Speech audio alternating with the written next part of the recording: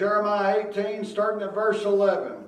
It says, "Now therefore go speak to the men of Judah and to the inhabitants of Jerusalem, saying, Thus saith the Lord, Behold, I frame evil against you, and devise a device against you.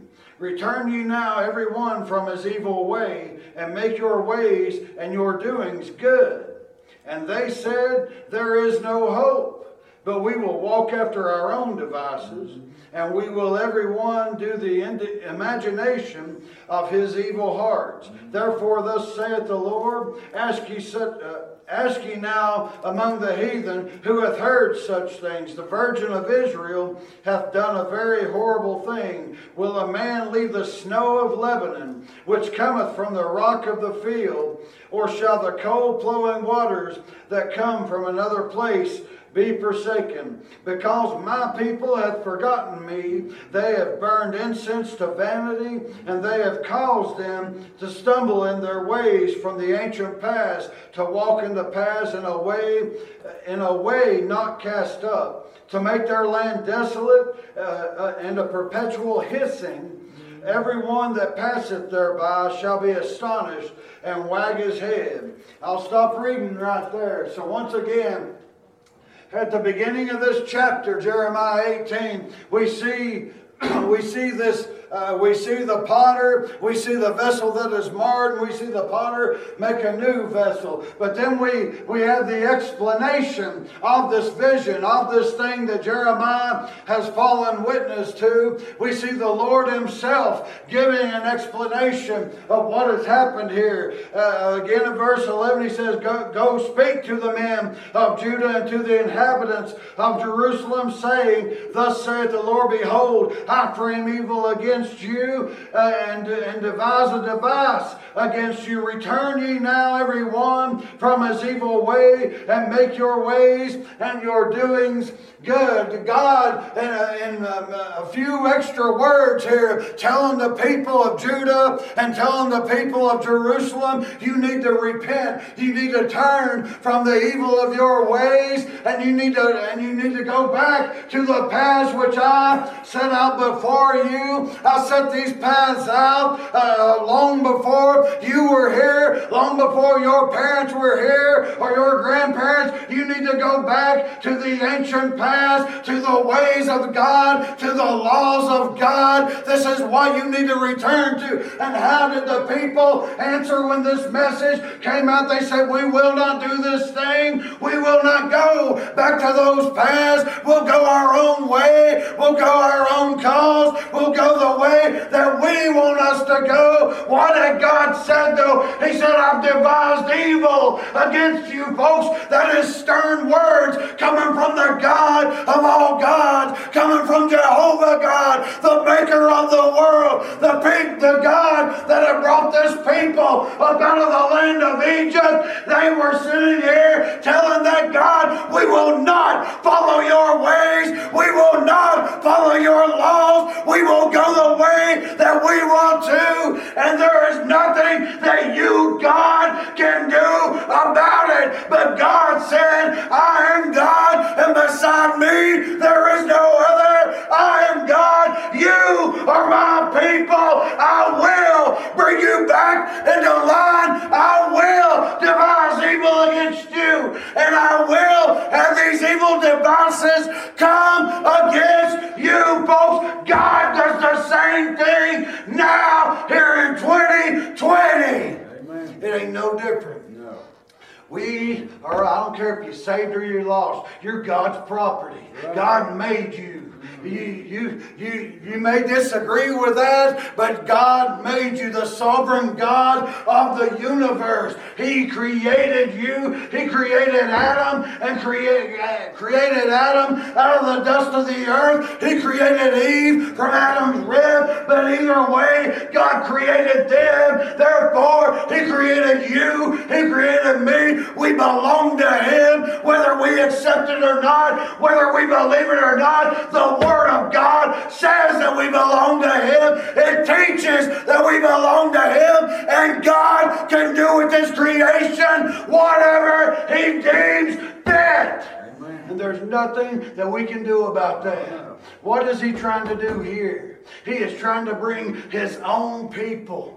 His own people, the Jews, the Jews that he called the apple, or the Bible calls the apple of his eye. His own people that he brought up out of Egypt. His own people that he fed manna to out in the wilderness. That he brought water out of a rock for. That he performed miracles. He split the Red Sea and brought them across. And these people have rebelled against him. But God, in his richness of mercy, God, in his compassion, is trying to bring his people back. Amen. How many people is God screaming to nowadays? Amen. Folks, he screams every day through this word. Every Sunday, he screams a couple of times. Every Wednesday, every Thursday. Some churches do Tuesday night midweeks. Folks, it don't matter. God calls his people every day. God calls the lost every day. And the message is no different for the saved than it is for the lost. The message is repent. The message is return to your God. It's the same in the New and the Old Testaments. It doesn't matter which testament, the message is the same. We need to repent and we need to return back to our God. Amen. Here in this, God's telling them, he said, behold, I frame evil against you. Folks, that's God speaking. That is God speaking. I frame evil against you. I frame evil against you. That doesn't make God evil. That doesn't mean that God is an evil being. God owns it all. God has control of it all. God can use whatever means he deems necessary or that tickles his fancy to get our attention, whether that be evil spirits, whether that be demons, whether that be evil or whether that be good. God can and does use those things. Amen. He says, I frame evil against you. I frame it. There's one point in the scripture, God says, who's going to go? This is back when Ahab was king at that time. It gives a picture of God saying, who will go? It says that a spirit steps out. And that spirit says, I'll be a lying spirit. I'll go whisper in the ears of them. Folks, that couldn't have been an angel. That couldn't have been an angel of God that said that. That said, I'll go whisper lies. That was an evil spirit telling God, I'll go do this thing. Evil spirits do what evil spirits do. Evil spirits will not act in a good manner no more than good spirits will act in an evil manner. But God has control over it all. And if he devises evil against us, if he frames evil against us, there is nothing we can do to stop it. Amen. And he's done it for a purpose. He's done it that we might repent and return back to him. Folks, that's what repentance is. Listen, he gives here in Jeremiah 18, he says, behold, I frame evil against you and devise a device against you. Return ye now, every one from his evil way, and make your ways and your doings good. Now, folks, I've preached it before. I'll do it again. Just because we might quit one or two sins, just because we might lay lying to the side, or we might lay adultery to the side, or drinking, or whatever the case is, to the side, that does not make us a child of God. That doesn't mean that we're saved in doing that. But when God gets a hold of somebody and they repent of their ways, hey, they're going to start to make their ways good. But what's the hardest part of that for any Christian to do? It's to tread the path back to God. It's to get back to God. And it's not because it's difficult to be saved, but it's difficult when the people you used to drink with, the people you used to cuss with, they start seeing you in a different manner. They start hearing you in a different manner. The people that you once hung out with, partied with, whatever the case was, they start seeing you and you start testifying of the goodness of God. That is going back to a good way. That's going back to a good God. Amen. That's the hard part for us, though. Oh, yeah. We have a hard time doing that for whatever reason. tell you one of the main reasons for that is because we know there's been a change take place in our life.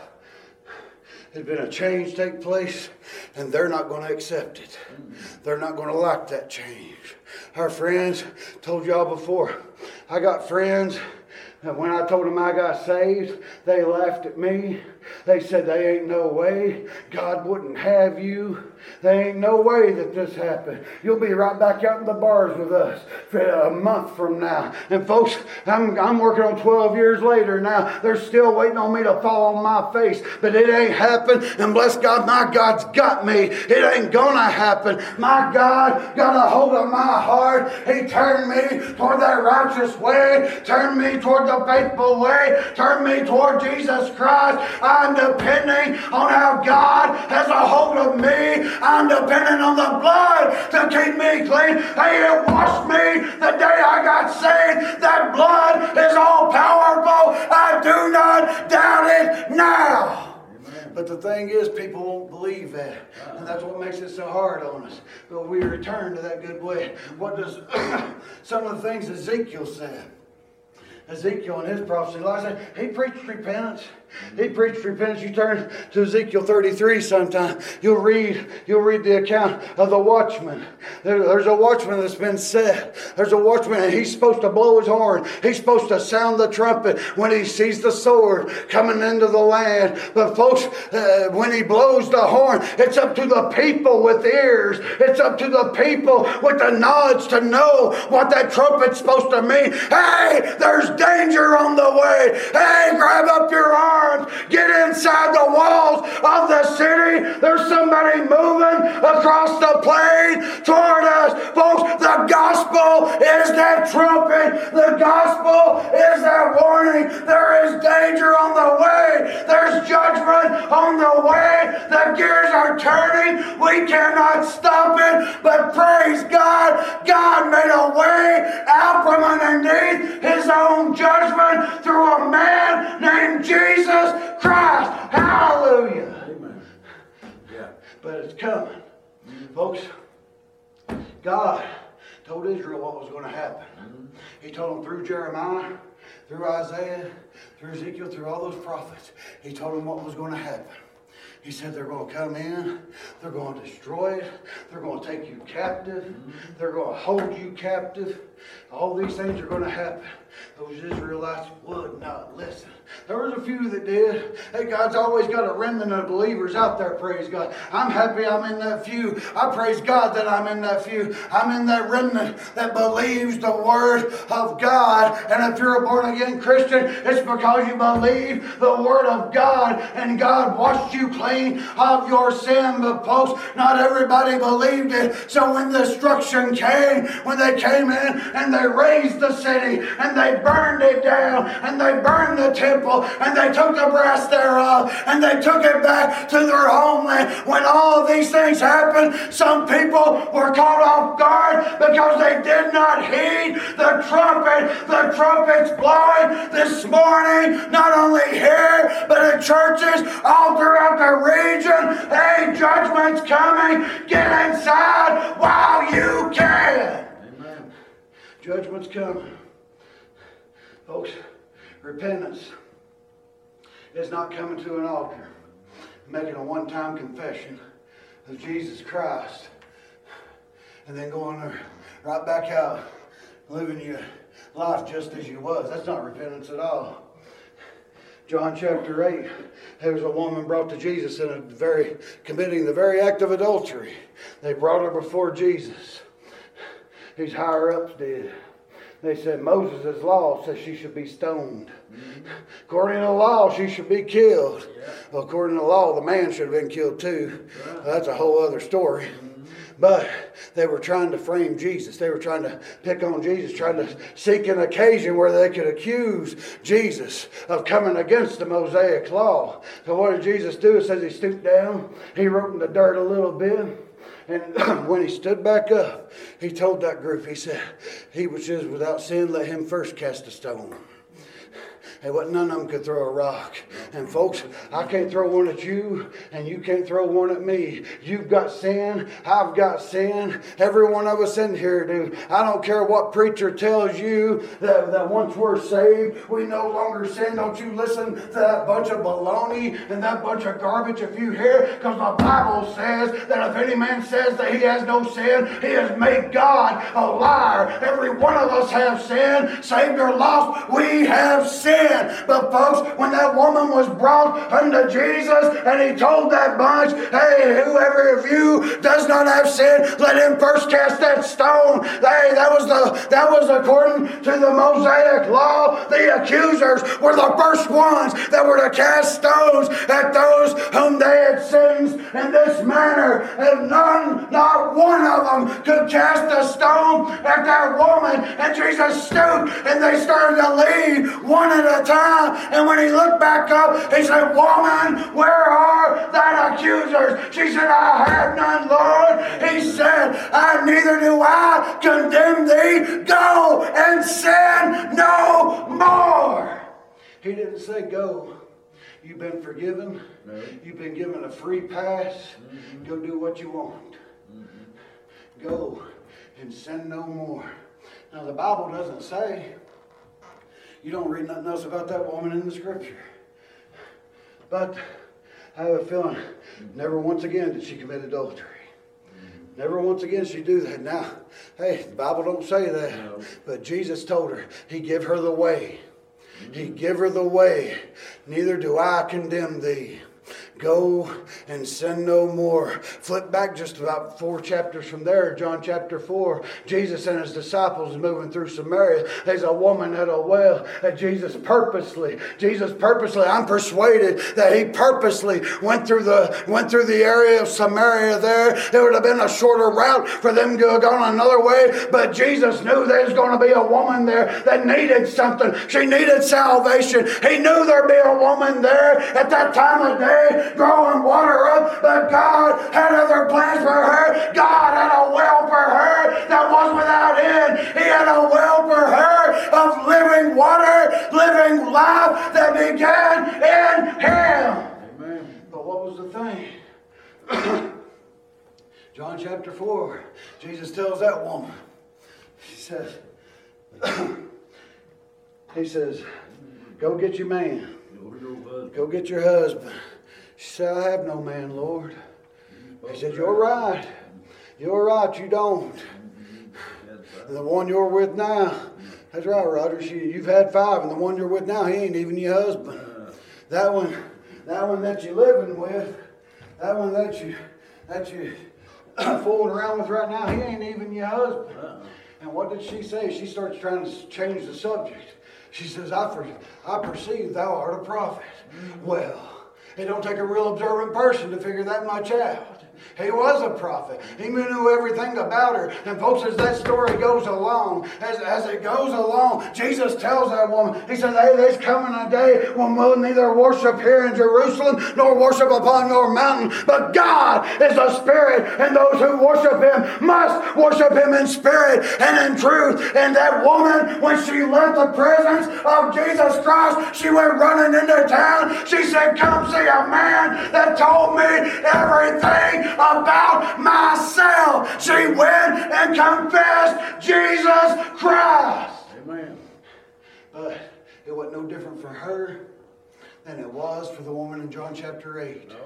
No different for her than it was these people in Jeremiah 18. It's no different for them than it is the people in Ezekiel 33 or Ezekiel chapter 3 or Ezekiel chapter 18. Read those chapters, folks. They all have the same principles. They all have basically the same lessons within them. Repent and go back to God. Repentance is key to this thing. Hey, folks, I know it takes the blood of Jesus Christ to wash us clean and to make us white as snow. I know that without the shedding of blood, there is no remission of sin. But believing in that blood and not repenting of your sin will equal you going to hell for all eternity. It is a two-per deal as far as that goes. That's what Jesus preached. It's what John preached. It's what these prophets of old preached. repent and believe. Yeah. Repent and believe. Because like I said, we can be sinners and we can repent of that sin all day long. But without believing the gospel, it'll do us no good. It will do us no good to repent and not believe. I know people that are just as lost as the proverbial ball in high weeds that have given up drinking. I know people that are as lost as that ball in high weeds that have given up fornicating. I know people that are as lost as that ball that have given up all kinds of different sin. They've given up sin on every hand. They've gone back to their wives, gone back to their husbands. They've taken their children back in. They've raised good families, but they're still lost. They still don't believe the gospel. They've taken that sin. They said, okay, I'm going to do my best to follow the law of God. We cannot follow the law of God. Jesus Christ is the end of the law unto salvation. It's the whole reason the man had to come, because we were incapable of following the law. But people give up sin left and right, thinking when I get up there, my good will outweigh my bad. Ain't no good in you. Ain't no good in me. There's none good, no, not one. There's none that seeketh after God. There's none that seeketh after righteousness. No, not one. Folks, that's the Old Testament. Paul quoted it in the New Testament. It stands firm. The Word of God is forever settled in heaven. If you die in your sins without repentance and without belief, you will go to hell. That's what the Bible says. Amen. And it is forever settled. Right. There'll be no plea in your case. There ain't but one that can plead our case, and that's Jesus Christ. I won't stand before God, and I won't blame any preacher I've ever heard. And I won't blame any deacon or Sunday school teacher. I won't blame my wife. I won't blame anybody, and you won't do it either. We can't blame parents. We can't blame friends. The Bible says we are all without excuse. God has dealt with each and every person in His own way, in His own manner, and we are without excuse. God is the only judge. I ain't judging nobody. I ain't judging anybody. I can't do that. This word judges you. It judges me. I'll be judged on what I preached this morning. Yeah. One of these days I will be judged on what I preached. James chapter 3 verse 1 says, be ye not many masters, knowing this, that we shall receive the greater condemnation. Folks, that's scary words for a preacher. It should be. There's a lot of preachers out there and a lot of teachers that don't pay any attention to that. Folks, I will answer for every word I preached out of this Bible. From the day God called me until the day I die, I will answer for every sermon. I'll answer for every lesson. I'll answer for everything that I have preached, taught, or said concerning this book. Amen. And I will have nobody to plead my cause, and I won't plead it. God already knows. God already knows. He'll already have it drawn up. It won't be a little checklist, folks. And He won't have an eraser and say, okay, you're right. I was wrong. Folks, that's like Jeremiah 18. I said that vessel was marred because of something that got into it. Because of something that got into the clay. There was a foreign object got in there, folks. These vessels, they're marred because of sin. God didn't create us in sin. We talked about it this morning in Sunday school. Hey, when God created Adam, He created him perfect and set him in a perfect world that He had created. When He created Eve, He created her out of a rib that He had made from a perfect man. So He created a perfect woman, and they were perfect until sin creeped in. Amen. And that's what mars our vessels. That's what mars our vessels. Paul talks about it in the book of Romans. So some of us are a vessel to honor, some of us are a vessel to dishonor. A lot of people don't like that scripture. A lot of people can't stand that scripture, but it's the Bible, and it's by a sovereign God. And God, if He wants to use you as a vessel of honor, He can. And if He wants to use you as a vessel of dishonor, He can. And there is nothing you can do to change His mind. No. He is God. But this whole thing boiling down to repentance. Back to the original sermon. This whole thing boiling down to repentance. God says, I've devised evil. I have devised evil. Folks, Roger read it this morning. I thought about it when he read it. Out of the book of Deuteronomy. God says, I kill and make alive. I kill and make alive. There's people out there that'll swear up and down that ain't in the Bible. They'll swear them down. My God wouldn't kill. My God wouldn't do that. Folks, He's killed the entire world before, save 8 people. Right. And He's going to do it again one day. I don't know how many souls will be on planet Earth at that point. But folks, when He flooded the world, all but 8 people died. And not only people, but animals as well. That's my God that did that. That's the God that I serve. That's the God I'm dependent on to keep me because I know He doesn't have to. Amen. That's my God. Yep. I devise evil. Or I devise a device against you. Return you now. Mm-hmm. Everyone. That's an individual thing. Deb said it. There's 2 things said this morning. I knew where I was going to be preaching from. 2 things said this morning that confirmed what I needed to preach. One was what Roger taught, and another was what Deb said when she said, I can't go riding on the coattail of my brother. Folks, God says, everyone. Turn back. Everyone, not every tribe, not every family, not every sub-tribe, not every man, or not every woman, or not every child. He says, turn back everyone. It is individual. It is up to you to repent. It's up to you to believe. It's up to you to accept this scripture for what it says. And it's up to us to add to it and to take away from it. It's up to us to reject it. It is up to us to do every one of these things. But God says, turn. He says, return ye now every one from his evil way and make your ways and your doings good. Return from your sin and make your ways good. Folks, we can turn from our sin. I've already said it. And we can start making our own ways good. But without belief in the gospel of Jesus Christ, that will do us no good, folks. They didn't have the gospel of Jesus Christ in Jeremiah's days. All they had was turning from evil and working toward good. They had their own works. They had their own righteousness. They had these things, and that's all that they had. But they had to believe the God that told them to do these things. Amen. The same God that says, believe in my Son, Jesus Christ. The same one that said, this is my beloved Son in whom I'm well pleased. Hear ye him. That's the same God that said that. The same God tells Jeremiah these things. The same God says, repent. The same God put the words into John the Baptist's mouth. Repent ye, for the kingdom of heaven is at hand. The same God spoke those words. Repent ye, for the kingdom of heaven is at hand. Repent, repent, repent. It's all throughout the scripture. I don't want to hear that you went to an altar when you was 5 years old because the preacher guilted you into doing it. I want to hear that you believed what you heard. You repented of your ways, and now you're on your way to heaven.